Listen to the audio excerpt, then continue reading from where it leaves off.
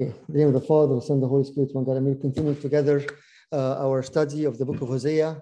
Again, we've been taking it slow and just taking it as we move on and as we go one verse at a time. The whole idea, again, one thing that we don't want to get confused with the story, that it's actually a message. So as you read and as you get into the details and everything like that, let's not forget that it's basically the way that God is sending the message to the people through Hosea. So it's not about Hosea, it's not about Gomer, it's not about all those things. These are just the message that one of the ways that the Lord uses always, especially in the Old Testament, that he would give like assignment to the prophets, as they can go and act for the purpose, right? So let's not get confused with the details and what happened here and what happened there. The whole idea, again, that God is sending that message to the people, as we said in chapter 1,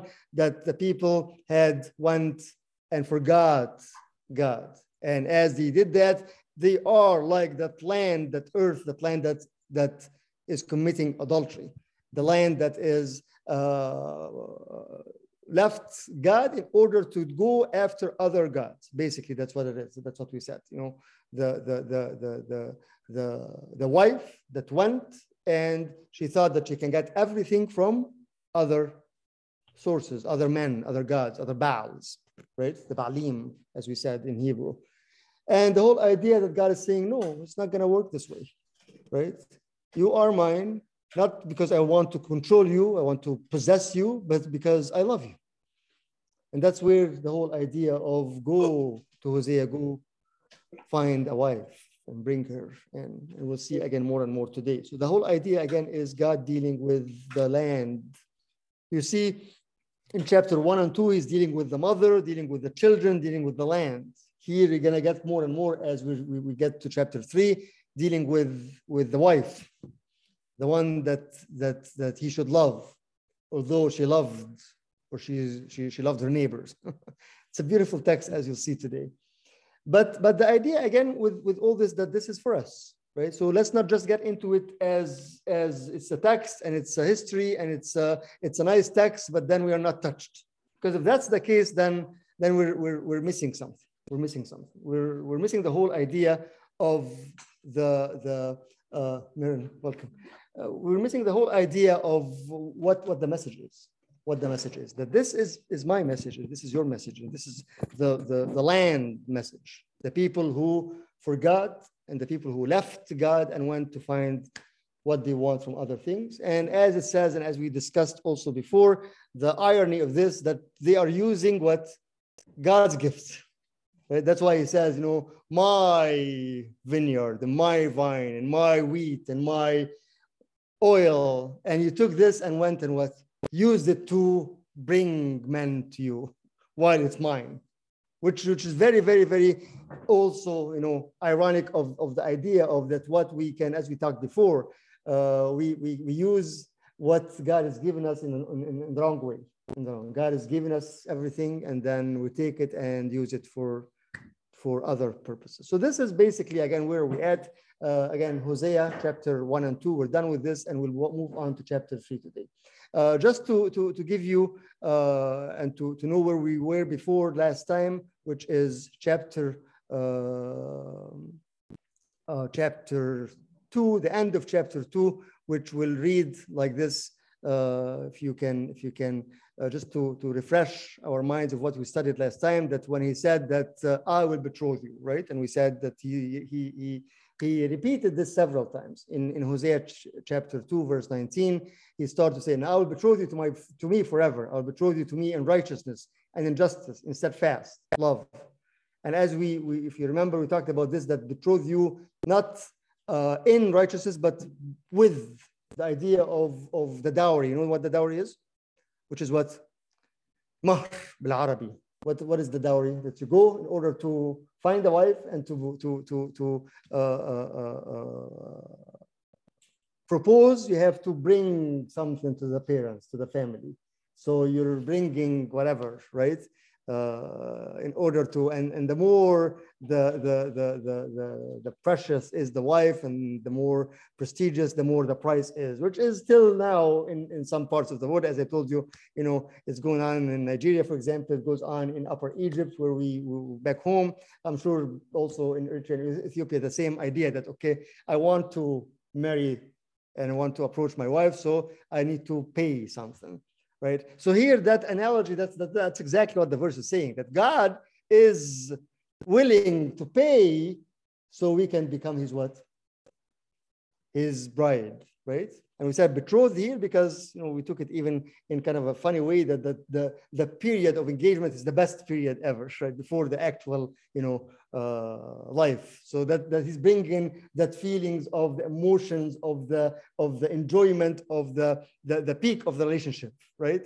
So this is going to continue forever. But how would God do this? What will he give? He will give his righteousness, he'll give his justice, and he'll give his steadfast love to bring us to him. Right? And with that, he goes on to again, as we started chapter 1, that I will have mercy or no mercy. Remember again the Lo Rahoma, the one that was, her name was no mercy, she'll become, actually I will find mercy, I'll have mercy. The one that was Lo Ammi, that one that is not my people, she'll become my people. Again, bringing back again that purpose of God's dealing with his people, that I want to bring you back because I love you. Because I love you. With this, you go to chapter 3 and you see it's when we read it sounds like it is a repetition, right? And some people actually, even the commentators and the scholars will say, was this like another wife or the same wife, or is he asking him to do something else? And you can see different opinions about that. But let's read it first and see exactly, what does that mean. So the chapter is very, very, very small chapter, only 5 verses, right? Which is, again, you have to keep in mind something, that at the time the scripture were written, there was nothing called what? Chapter. Actually, I was hearing something in more details about this. There was nothing even as punctuation. There is nothing like end of a statement. You see that just the whole text is flowing. And the idea is, how would a person that is hearing know? Because the author will give like a beginning of a point and ending of a point, and then he moves on. So the way I would understand when I'm reading that, okay, this is done, this is another sentence now, because what? The point is already made, right? So you can, which is very, very hard. Again, this is in the beginning of the time, no punctuation, no limit, no, just text flows.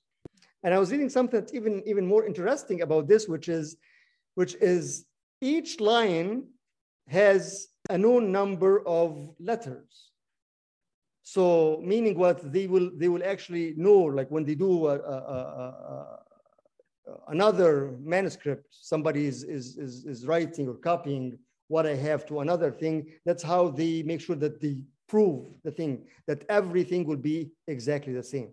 To the point that somebody was saying that even if the manuscript was like cut or burned or anything, you, from the number of the lines and the letters, I mean, you can tell what letters are missing. And so that's kind of like a proof of this is going to stay forever type thing. Right? So let's keep that in mind as we read, because again, like, why would just chapter 1, chapter 5 verses only? Again, in the original, there is no chapters. It's all, the text is flowing. But you can tell why, because as you said early on when we started Hosea, that 1 and 2 and 3 are kind of like the introduction to the actual message itself. And you see this from like the beginning of chapter 4 example, just to give you an idea. So after all those things about the wife and the prostitute and the children and this and this and that, and then chapter 4, finally hear the word of the Lord. Okay, so now, okay.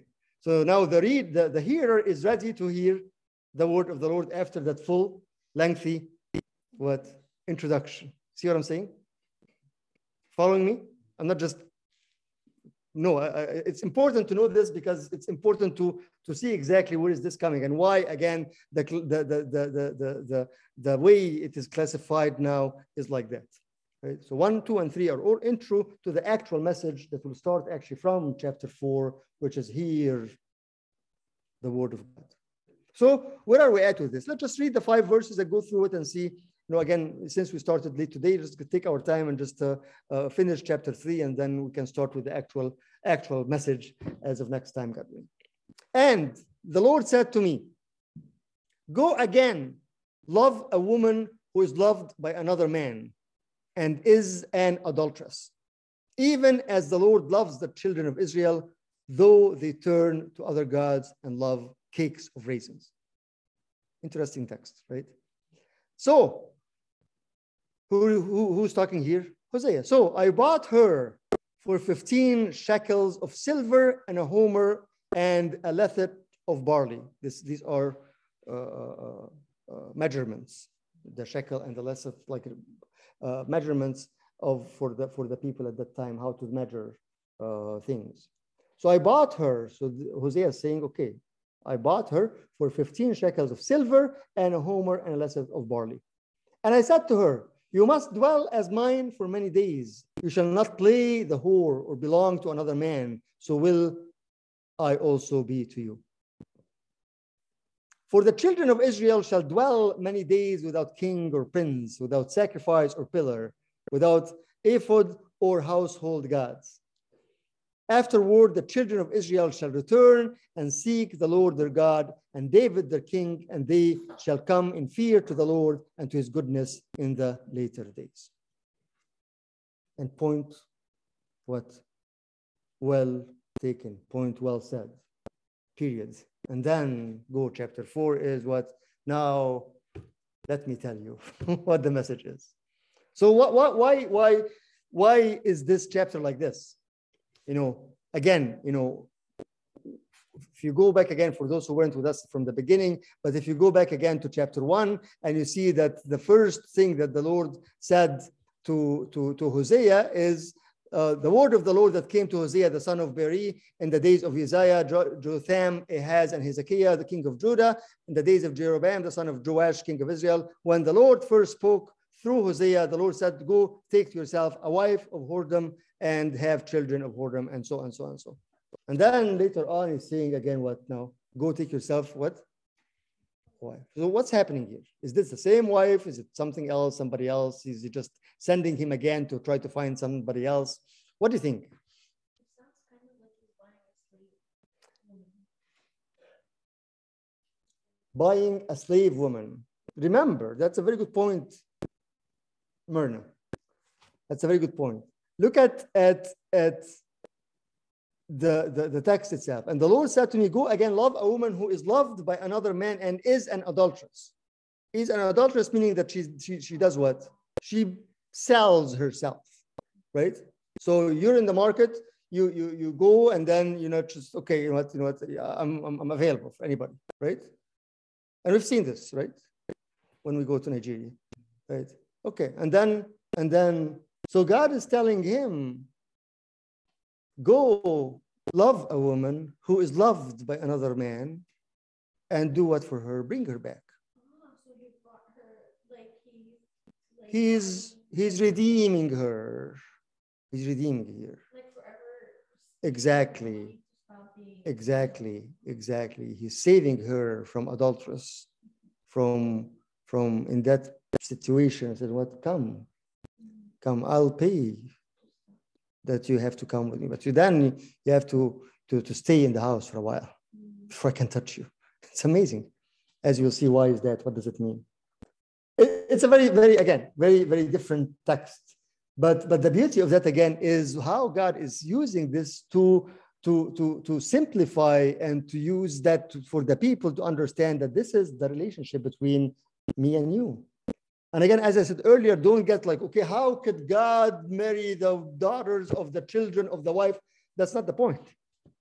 The point, again, that he's using that message to make it very, very clear that the people of Israel, the people of Judea, left him and went to other gods, as the wife that leaves her husband and go out on the street to be a prostitute, right? So he said, and that's why he goes, go and love. What's the difference between this verse and between the first verse of the first chapter? So this again, and the Lord said to me, go again, love a woman who is loved by another man, right? If you see again, chapter 1, it says what? Go take to yourself a wife of whoredom and have children of whoredom, for the land commits great whoredom by forsaking the Lord. What's the difference between 1 and 2?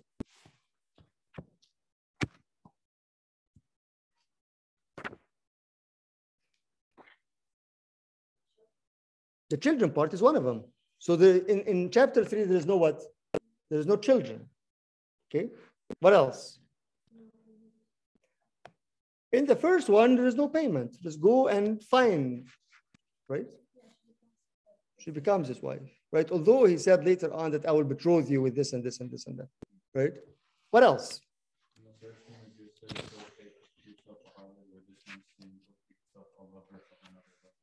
Go love a woman who is loved by another man. Yes, yes. Why? What's the importance of that, Yusuf? That the first one is just kind of like a command. The second one is like, I'm asking you to take her away. A mission, a rescue. Yes, yes, a rescue mission. Most of the commentators agree on the fact that actually that is the same Gomer. But what happened after he went and took her, she actually left him and went out again. So that's why he said, go love her now. Not just take a wife, no, go love her. It sounds like it's another one. So there are two things here. Number one is the fact, as I was just saying, that, as the time the scriptures are written, there is, the only way to make your point clear is the repetition, right? Again, there is no punctuation, there is no end, there is no statement, there is no chapter 1, chapter 2, verse 5, verse 7, there is nothing.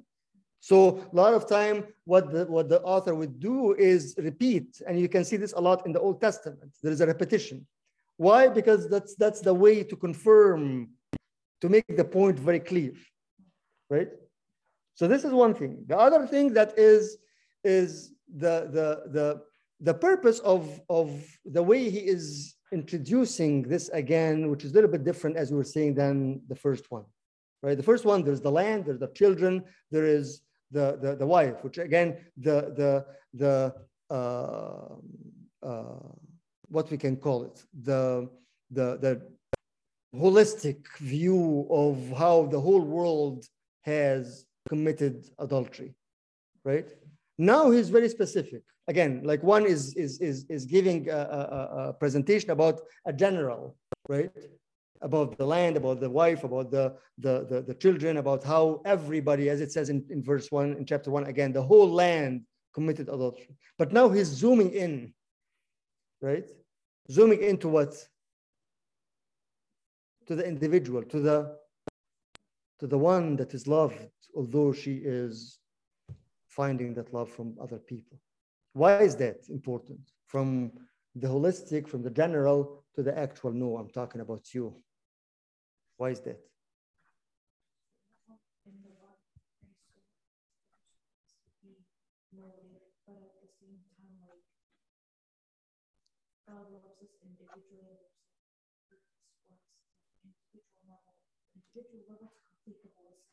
The individual level is very important to complete the holistic. I love this. Exactly.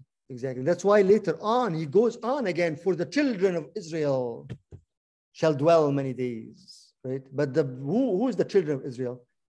Is the one, consists of the one, of the bride, right? And you see this a lot nowadays when we talk about the church, as I was saying last time, right? Christina, good to have you. Twice in a day now. That's beautiful. The idea of you are the church, right? Each one of us is the church. When we come and complain, well, I don't belong. Okay, when we come and say, but I think it's everybody's a hypocrite and they're just showing up and they're just coming to church and everybody is talking about each other. And I saw so and so doing whatever out of the church and all those things, right? Which again, this is part of the true, sadly, but who wants to change and who can start to change when each one of us say what I am part of that, right? So instead of judging, instead of complaining, instead of disconnecting and say, what, I have no more relationship with this place anymore, right? Who's going to bring the light? Who's going to revive again? Right? So here, when you talk about this, again, you see that he's actually, the repetition is for that. Again, number one, for the actual logistic, if I may say, logistic reason that actually he's trying to make the point clear again. So he's repeating, but in a different way, right? And also to say that what's very, very important in the whole, what consists or where the whole people of Israel consists of is what? Is the individual. And that's why we definitely keep saying that all the time. You know, it's good to come on Sunday, but how about Monday through Sunday? What's happening, right? The time that I spend at church and come and said, okay, here I am. I gave you 2 hours of the week. Give me a blessing. Okay, that doesn't work this way. Remember that I gave you everything already, right? And you are the one who are using this in a wrong way to go to find other lovers. So don't say that here I am, I came to you, because you didn't come to me, right? But what's more important than that is I want you. I want your love as an individual. I want you to meet with me on a very, very, very intimate relationship throughout the week before you come on Sunday. Because otherwise it doesn't make any difference. We're just making things and we're just following things. And that's why we never change. That's why we never change. Because we just come and here we are, we're present, we're here, okay, but we're not putting enough time Monday through Sunday with that individual intimate relationship. And as Yusuf said, the text actually is amazing. I'll go through something here very, very, very soon, which is beautiful. And the Lord said to me, go again, love a woman who is loved by another man. Not that she loves another man who is loved by another man. Why is it this way? Why is he putting the text this way? What do you think?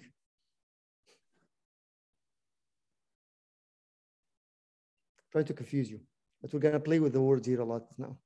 Farah, help us out. Go love a woman who is loved by another man.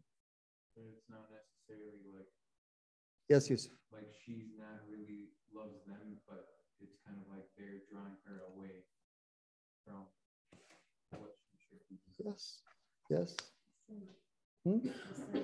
Yes, right, right. That there is, remember that there are people out there who wants to capture you. There are people out there that are trying to take you away from your one and only love, right? And as he said in chapter 2, that they actually not going to give you anything, right? Yes. But definitely that's what it is. We were talking about this. Remember again, man is Baal. Baal is the master. The master is actually the name of the idols. So it's all the same thing. It's all the same thing. Right? Another thing that actually won't show it unless it's in the actual language, which is beautiful actually. The way it is here, let me show you, because I'll try to explain it to you as much as I can, but it's very, very important to realize this. So here the word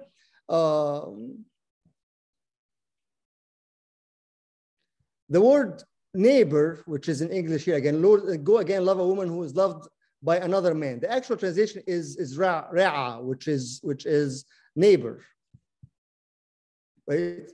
So another neighbor. The main thing is neighbor. So the actual thing is who is loved by a neighbor.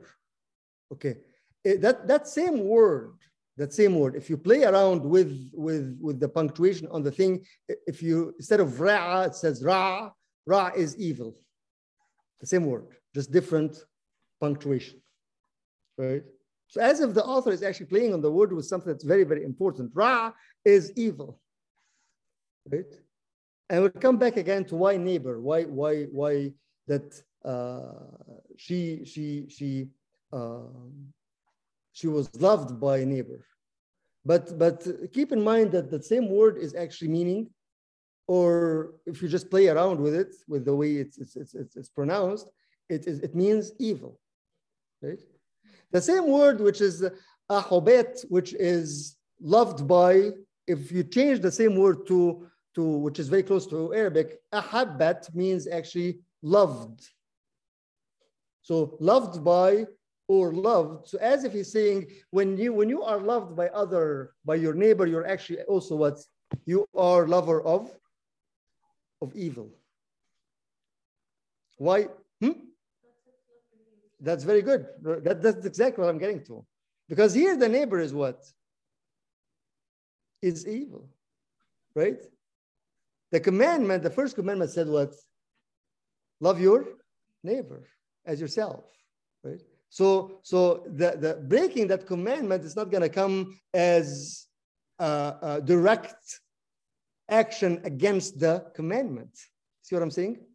It's not like, okay, don't love your neighbor. No, but exactly, again, on our level, when you say, okay, I should read the Bible, right? And then the fight that comes, or the challenge that comes, is not don't read the Bible, but how does the challenge come? Distractions, right? Or no time, or I don't understand, or I have no time, or I read the Bible at night and I'm just sleeping. As I'm reading, I'm just falling asleep. I don't understand anything, right? So the fight is not going to come right away. Say, okay, what? No, that's not a good idea. Don't read the Bible. No, just read the Bible. That's fine, right? So the ra'a here, which is the neighbor that's supposed to be actually obeying the commandment, can very much be what? Against the commandment. See what I'm saying? So here, when he talks about this here, he's very much zooming into that very, very personal relationship, and very intentional relationship. Be careful, as if he's saying that she was loved by the neighbor because she wasn't careful. Right? And that's what we call in Orthodoxy, there's a word that we always say in Orthodoxy that's very, very important, which is what?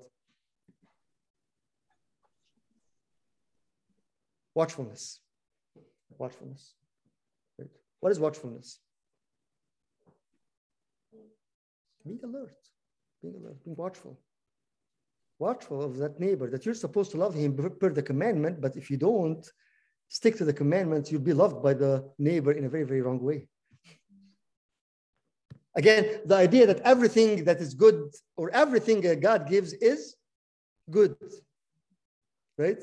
But how do I deal with it? How do I take it? How do I connect with it? How do I communicate with it? Is a different scenario. It's abusing, exactly. And that's why this is, when you look at this and look at the original and see like the actual, like it's kind of, from the beginning, the first thing that you said, well, God told us to love the neighbor. Yes. Right? But if I'm not watchful, and again, remember that's exactly what happened to Gomer in the beginning from chapter 1 and chapter 2, that she wasn't watchful. God gave her everything, gave her the vine, and gave her everything, but then she took it and what? Used it for her own, to find another Baals. Okay? So here is saying again, now let's repeat this one more time. That's basically what chapter 3 is. But now, not just as the land and the mother and the children, no, that's the love of the one. The love of the one.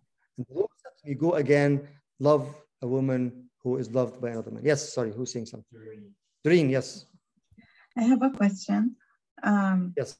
So can the difference between chapter 1 and chapter 3, like the woman in both chapters, can it be that the first one was Israel, and then when they went to other gods, then now God is talking to the woman as everyone, Gentiles and Israel and everyone That's else? another explanation. Actually, not just everyone. Actually, the first one is Israel, and the second one is Judah, right? So that's another. And as I said early on, there's too many things about that, and too many explanations, too many theories. But the one that makes more and more sense is the repetition of the same thing again, because it zooms in onto that one relationship. Yes.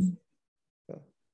But yes, if you read, you can see that, okay, this is probably, it is, the first chapter was talking to Israel, the second chapter is talking to the southern kingdom, or talking to another one. He just wanted him to go back again and to find another wife.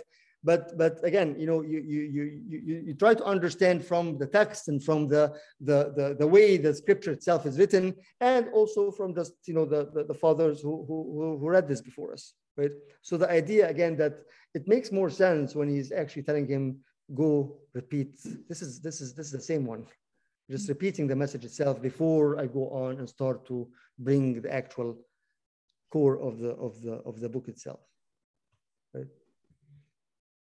Any other thoughts or questions about this?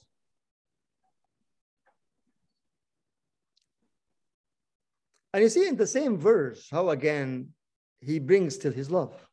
So go love a woman who is loved by another man and is in adultery, even as the Lord loves the children of Israel, though they turn to other gods and love cakes of raisins. Why cakes of raisins? Like, who cares? Why cakes of raisins? Why it just didn't stop at, okay, though they turn to other gods? Well, they go after silly things. Verse 1. Yes, it's 5 verses, but there's still verse 1. Say, sorry again, Doreen. Say. I was just saying they go after silly things. Not necessarily silly things. Actually, no.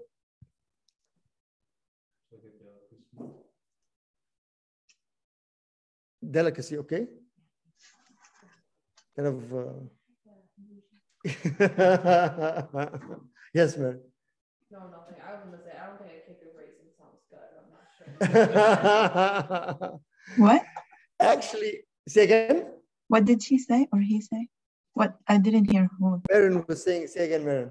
I said a cake of raisins doesn't sound good. The cake of raisin doesn't even sound very good. As actually, it has to do something. Most likely, it has to do something with the cult that was at the time. That they were actually using the cake of raisin as a way of offering and as a way of practicing their worship to Baal and to.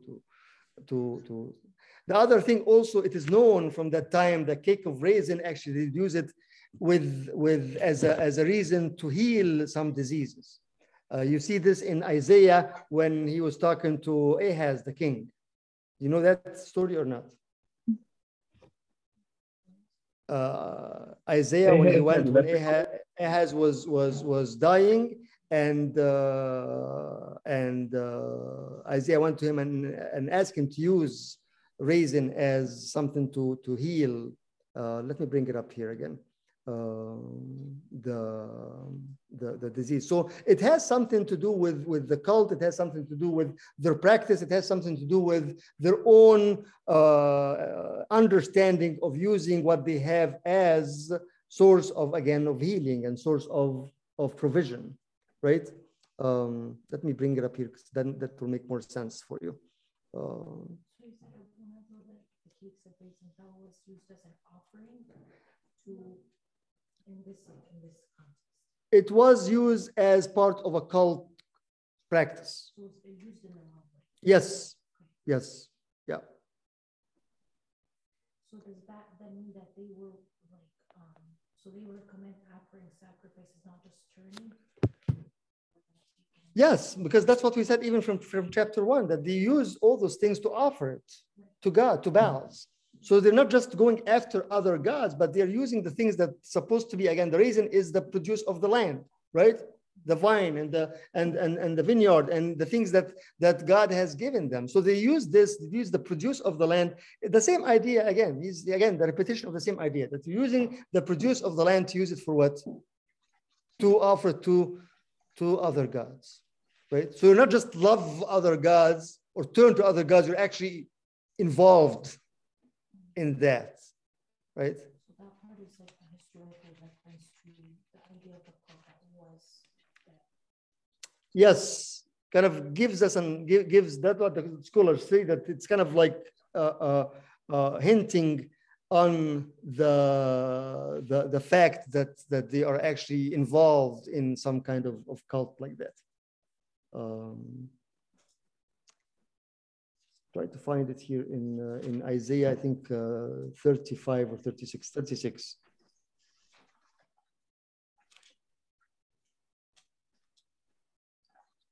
And I don't want to stop at it, I don't want to waste time at it, but at one point,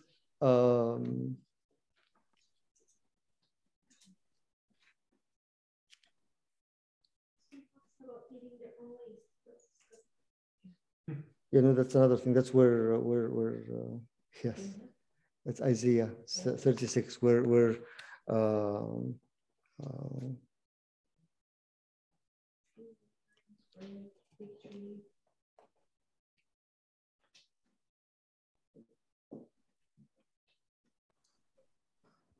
Abuna, is this the same King Ahaz that's in Isaiah 7?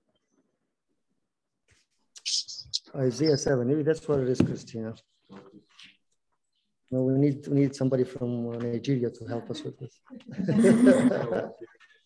On your input.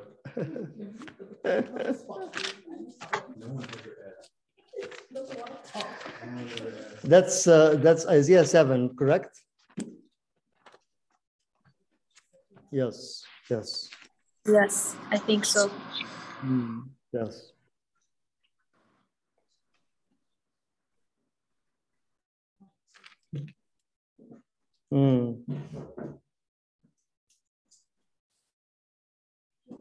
Yes.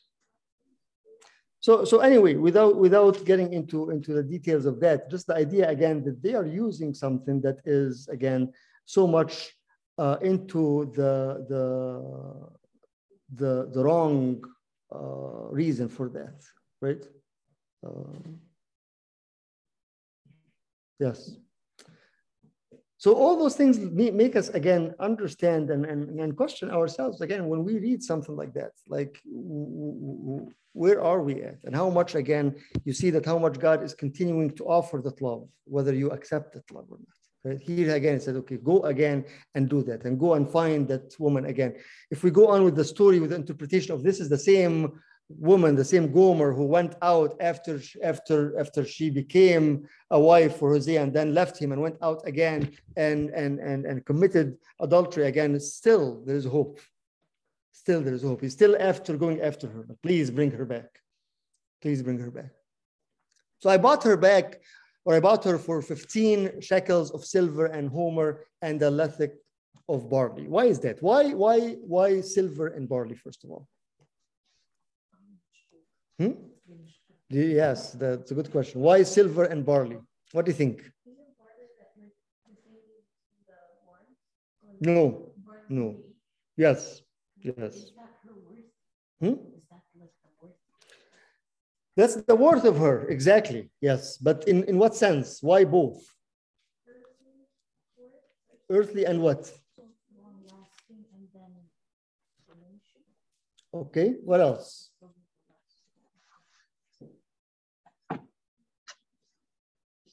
Just to let you know, or to little piece of information, they used to make the bread out of either wheat or barley. Barley was for whom? The poor, that they cannot afford the wheat. So there is a bread out of barley and there is a bread out of wheat. The barley is for the poor, for the people who are cannot afford. And something goes for the silver, between silver and gold. If the gold was more valuable. The gold is more valuable, but here what we're talking about here is more than that even. You know, again, from as we said before, remember the whole text is flowing, right? So if you go back again to chapter 1, and you see that what did God do, right? Look at verse 8, chapter 2, verse 8. If somebody can read 2:8. And when she had weaned loaves from Mount, she conceived and bore a son. Okay. And God said, call his name Lo-Ami, for you are not my people, and I will not be your God. Okay. Yet the number of the children of Israel shall be as the sand of the sea, which cannot be measured or numbered, and it shall come to pass. Are you reading 8? I think he's in chapter 1. Yeah, chapter 2:8. For she did not know that I gave her grain, new wine, and oil, and multiplied her silver and gold, which they prepared for battle. Okay. So here he is saying that what I multiplied for you, which is the silver and the gold, and before that I gave you the wheat and gave you all those things. He's using the same thing, as you said. The silver and the gold were the things that the metal, the substance that he used for her, but she used it in order to give it to whom? To make what? We know that from before, that they would make the idols out of what? out of gold, out of silver, out of wood, out of the material that they have, right? And they use the wheat and the barley and the wine and all this for what? For their own, right? So as if it is, you know, both things, the things that are using for your own provision and the things that are using to worship, right? So you're saying they use the most expensive things for the idols and they use themselves for The barley and the wheat and thing are, they make their own food. So their own provision, their own sustenance is based on that, right? And they will use the substance itself. That's the most important and the most valuable to do what? To bring or to make what out of it? To make gods, right? So he's saying that those two things that are affecting you, whether the wrong provision or the wrong material that are using to worship, I will bring this back. I will make those things what I will buy you, what will free you, right? The idea again is to bring back again everything to him, whether it's a provision or materials or things that you're worshiping or everything. Again, these are the things that again I will make you able to use it in the right way, if I may say that. So he's giving it to her in the right way so it can be used in the right way as opposed to a Right. She was still Right. his wife. She took those things. She And did- she went and Right. She took this and went to find other lovers, right? No, I will do that. Right? It's like using the thing against itself. But the thing that they're using for evil, he's taking it and he's using it against the evil. Right. Yes. Yes. Using the things against evil, right? In order to free her, to redeem her, right? And that's the idea of the Redeemer. The Redeemer is the one who actually buy a person in order to do what? To free, right? Yes. So like in chapter 2, this is like the repetition or like the summary in a way. So in chapter 2, he was like constantly switching off between like who's talking. Right. Like yes, at the end it all means something, but when in chapter 3 is Focused. focused on like one. Right. Because what we just said in the beginning of that here, this is the complicit way of dealing with the human soul, right? The one person that I know when I work with you, everything else will be fine, right? Because that, again, that's why at the end it says, now the whole children of Israel shall dwell, and they do this and this, right? But I mean, like, why is Hosea talking and not like God, like speaking? Because again, that's the story, right? So the story is for why isn't God? He's the one who is speaking to her. Because again, he started like this in chapter 1 and 2, and then God actually took over because he's explaining that I told him to do this because actually you are that Gomer, you are that Lo Rahoma, you are the Lo Ammi. And God is saying, okay, there has to be time that I will come and take this away from you and I will bring you back, right? So here, this is again the repetition of the story itself. That okay, as it says earlier, that it was to them through Hosea, right? If you remember in first chapter, when first the Lord speak to Hosea, he told him. So he's speaking to Hosea to bring the message to the people through him. But now here he's repeating again. So the author, which is Hosea here, he's repeating that first of all, God told him to do this and this, and then I went and did this and this and this, right? Why? Because he knows that whatever his actions are, it's just actually the message that God wants to send to the people through him, right? So he's saying, okay, I went and did this and this and this and that. Exactly like when Jeremiah, for example, when God told him, go to the house of the potter and take for yourself this. And then Jeremiah would say, and then I went and I met the house of the potter and he was sitting doing this. And then I told him to do that, right? So he's explaining exactly what the message was and what is he doing, right? For what, again, this is the whole thing, is to bring that message to the people that this is actually, that woman is you, right? So here again, and I said to her, so I bought her, verse 2. So I bought her for 15 shekels of silver and homer of lethech of barley. You know, this, okay, I'm going to actually go out and willingly bring you back. Again, as you said in the beginning, when we were discussing this again, like if you know that your wife is out and being loved by your neighbor, you're gonna go out for after her and bring her back, and willing to pay to bring her back, and to say, okay, no, now you should stay here now, right? What do you see now? Abuna, Oh, yes. why 15? You can play with the numbers a lot. I haven't looked into, to be honest with you, but again, this is the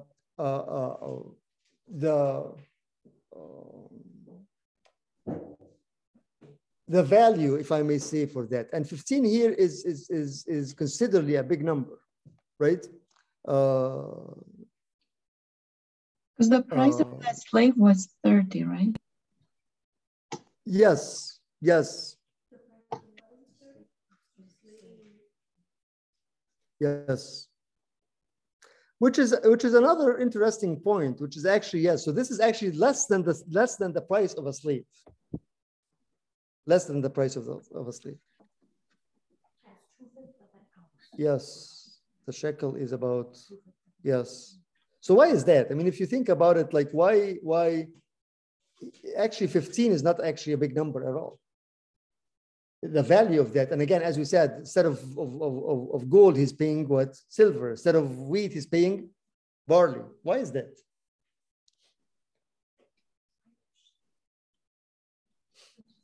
Like she reduced her value. Say again? Like she reduced her value. She reduced her value in a way. I don't know. What do you think? I would say it's not even that it's an insult. I think it's how much the lovers or the neighbors don't value her. Okay. That they were willing to give her up for 15 shekels and barley. That's another point. That's a good point. Yeah, he paid the lover. Yes. Yes.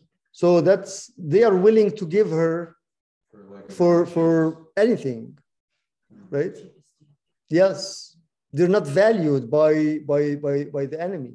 That's yes. Looks like you have had a good rest today. Yeah. That's a great point. That actually the world, those lovers are willing to give her very cheap, right? And that's exactly what sin does to us, right? Takes everything and then can just throw you, like you're nothing. And moreover, very, very important point, because now, I saw your face, Farah, when you said that he's not valuing her. This is just like devaluing her, right? Why is that important? Because then this is all again the shadow of the things, right? So if at that time in the this is all prophecy about the nation, about us. You see that Hosea was able to buy her back with a very, very, very low price. But when the time will come, the Lord bought us with what? With his own blood. So here you see okay, like even at that time, I was able to make Hosea go and buy you with very, very, very, with even less than the price of a slave. But the reality, what will happen is actually you are very, very precious in my eyes. That I will buy you with my own blood. Right? So you see again the play on the words, on the circumstances, on the things, in order to get what the message is at the end of the day, which is what? You are precious to me. You are precious, right? Even if the world doesn't value you. For the world, you're worth what? Nothing. Less than the price of the slave. And this is very, very important, because how often do we think of ourselves that we are worthless? Right? And that's the result of what? Of being loved by others. Which is, again, doesn't make sense, because the more you think you're giving yourself to the world, which you think will give you your value, will give you the things that you want. And that's exactly what he said again in chapter 1 and 2. But the reality that the world is doing what? Is reducing your value. Right? So even though Hosea was able to buy you with cheaper than the price of the slave, but there will come the time that will. Right? And that's why if you look at the rest of the text itself, the text always kind of explain itself. So here at the end it says what? Exactly. And I said to her, you must dwell as mine for many days. And I'll explain this. For the children of Israel shall dwell many days without king or prince, without sacrifice. But then look at the end, how he ends. Again, how he ends this introduction, this point that he's trying to make. Afterward, the children of Israel shall return and seek the Lord their God and David their king, and they shall come in fear to the Lord and to his goodness in the later days. So here he's like, as we said before, that flash forward, right? Flash forward way, even though now like this time, why is he saying, and they'll seek their God and David their king? Where is this time wise? Between this, the time of this, and between the time of David. Yes. Say, what's on your mind? Like I was going to ask Yahweh, was this during like the time of David? Absolutely not. Because if you go back again to the first chapter, it says, well, during the time of who? Of Josiah, Jotham, Ahaz, Hezekiah, the kings of David. So these were like probably years and years after the division, after Solomon. These are the sons of Solomon. So probably we said that this is like around probably 300-400 years at least between David. So David is gone. So what is he talking about here? Like the seed of David, maybe. Like Say again? Christ who will come from David. Who will sit on the throne of David forever? Christ. Christ. So here he is pointing that flash forward, pointing to Christ. Because that's what he said, that your throne will be forever, right? So they're using David as a symbol of Christ. Yes. That's again, remember, as I said earlier, this is all prophecy. This is all prophecy about what will happen, right? So yes, he's asking him to go and do something and to act that or to live that, but you cannot get stuck with the events, not knowing that these events are all actually for a reason. And that's why he said, afterward, the children of Israel shall return and seek the Lord their God. Remember here, return and do what? Seek. So there is difference between, or there is completion. You can't just return without what? Seeking. Seeking. Seeking is actually a very, very important word, which means the like intentionally trying to find. Let me find it here.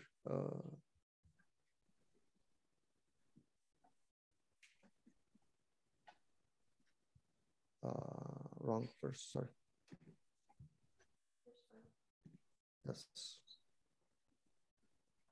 Yes, bakash, which is really look at this, seek, to find, to require, to desire, to request, to inquire, like you're actually intentionally, so you're not just returning, but you're doing what? Throughout the return process, you're always doing what? Seeking. And when you seek, you need to be watchful. Right? Because when you seek something, if you go out and look for something, you have to be watchful. Right? Otherwise, what you're looking for will be what? Will be missed, will be wrong. Or you find yourself actually attached to something that is wrong, not what you want. Right? Of the neighbor, right? Yes. Because the neighbor that should be part of the commandments, if you're not watchful, if you're not seeking God through the neighbor, you get attached to the neighbor without God. And that's very, very relevant to our relationship with the church. How is that? When you become attached to people in the wrong way, like the people of the church rather than the church itself, you start looking at them. Right. You're not watchful. You're not seeking God. You're seeking identity. You're seeking community. You're seeking fellowship under the name of the church, under the the roof of the church, literally. But you're not seeking God. And it becomes very dangerous. But here he says not only that you seek God, but you seek him in what? I don't know why I lost this. There it is. In fear. Very good. In fear. Fear is what? Is the awe, right? That I am in his presence. I am continually in his presence, not only inside the church, but I'm in his presence when I'm dealing with other people. I'm in his presence when I'm alone in my room. Nobody can see me. I'm in his presence when I'm everything. Afterward, the children of Israel shall return and seek the Lord their God. And David, their king. David is remember at one point they were what? They were afraid of the other nations. That's why they wanted a king for them also. So see also how things are why did the people of Israel wanted a king? Because they looked around them and they found what? The other nations have kings and we are afraid. We don't have a king.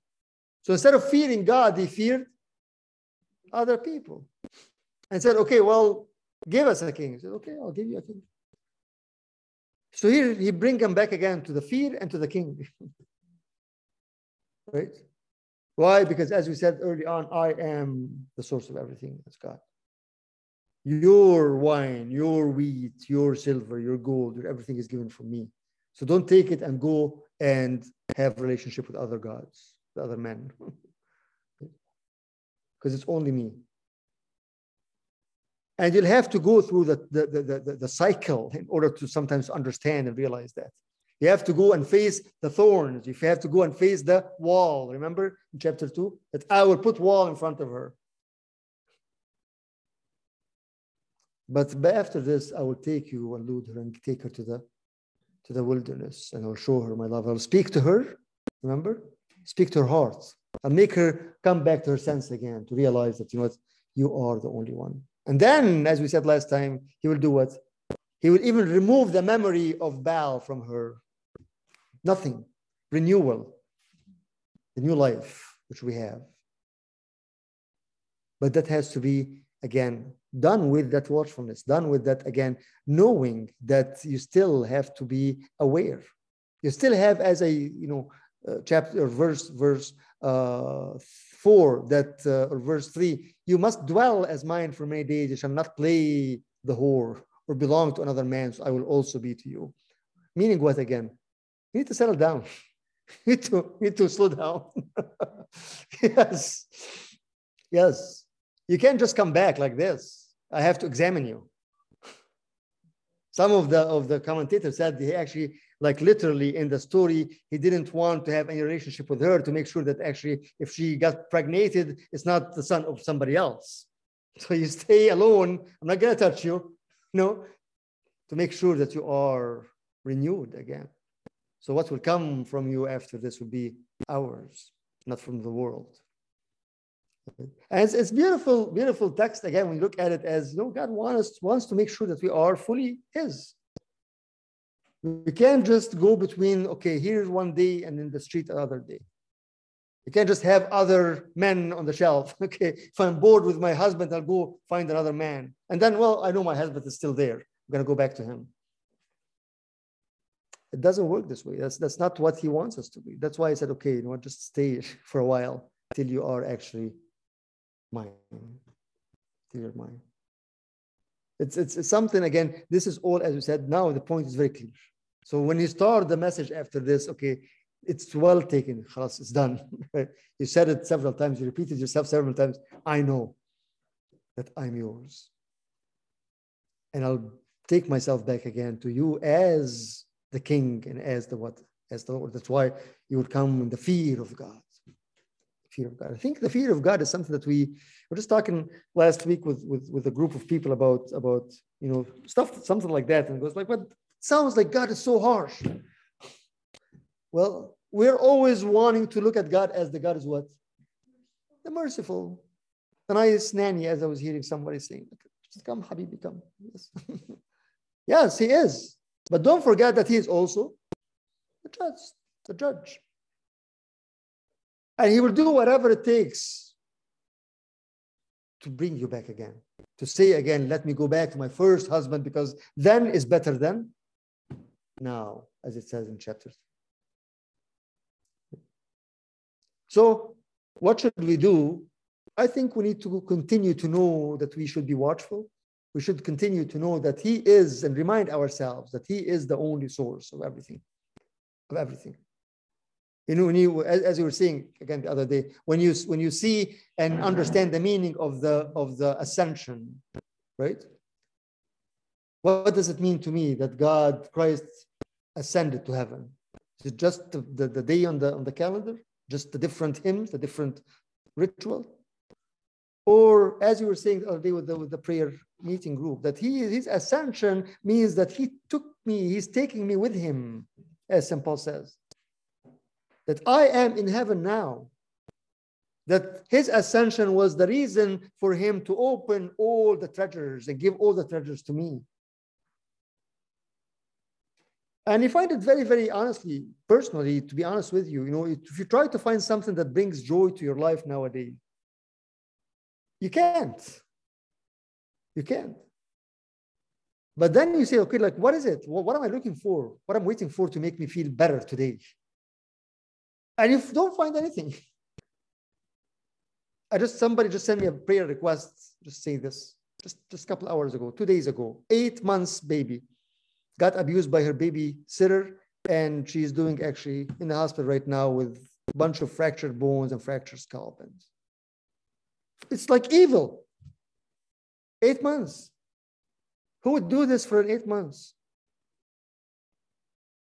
So this is what you hear. Right? But in the midst of all this, you hear, okay, no, you know what? You are with me. I'm in you. And unless we do this, we'll never be able to find the joy. We'll never be able to find the joy.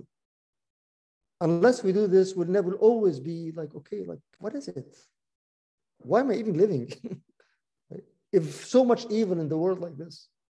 But we have to push ourselves to understand where is the actual source of joy. That I am loved. Well, I don't see it. Well, too bad. You're not going to see it. But okay, the other option is what you see, which is death. So which one do you want to choose? To see with the eyes of the heart and to see the unseen and hold on to that? Or to go after the things that you can touch and later on you cry? This is the whole point of Hosea, to be honest with you. So let's focus on that. Focus on that you know, we were loved by him. Right? Let's focus on that, how we can really be returning to him in fear and finding again David the king, the new David, Christ himself. God bless. Sorry. Only 5 minutes, not too bad. Next week, God willing, back again to our normal time, 6:30. And we'll start digging into chapter 4 of Hosea, God willing. Okay, questions? Stay in the fear of God. If one thing, stay in the fear of God. Right? Otherwise, we're in trouble. Okay. In the name of the Father, and Son, and the Holy Spirit, God. Dear Heavenly Father, Lord, we thank you, Lord, for your love, Lord, that is beyond everything, Lord, that we can't understand, that we can't see, Lord. But I really pray that you open the eyes of our hearts, Lord, to see you, Lord, to see us sitting with you, Lord, on the right hand of the Father, Lord. As you said, that we are in you, Lord.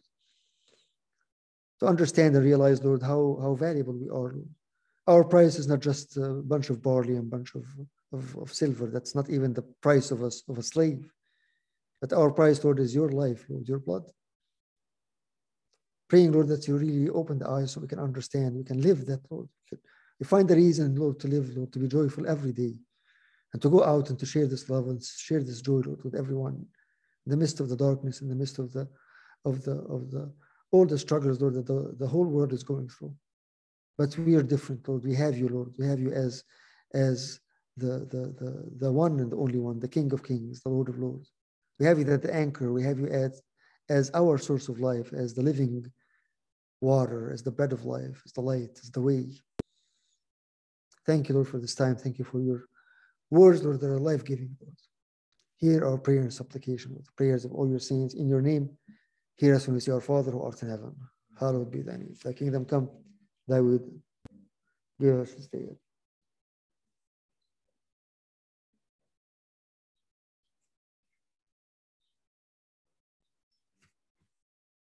In the love of God the Father, grace of his only begotten Son, the King of the Holy Spirit with you. Go in peace. Peace be with you and have a good rest of the weekend, and we'll see you sometime. Thank Have a you, good Abuna. night. Thank you, Abuna. Bye, George. Bye, Nora, Albert, Stephanie, Christina. She left already. I'm just going to try to catch her.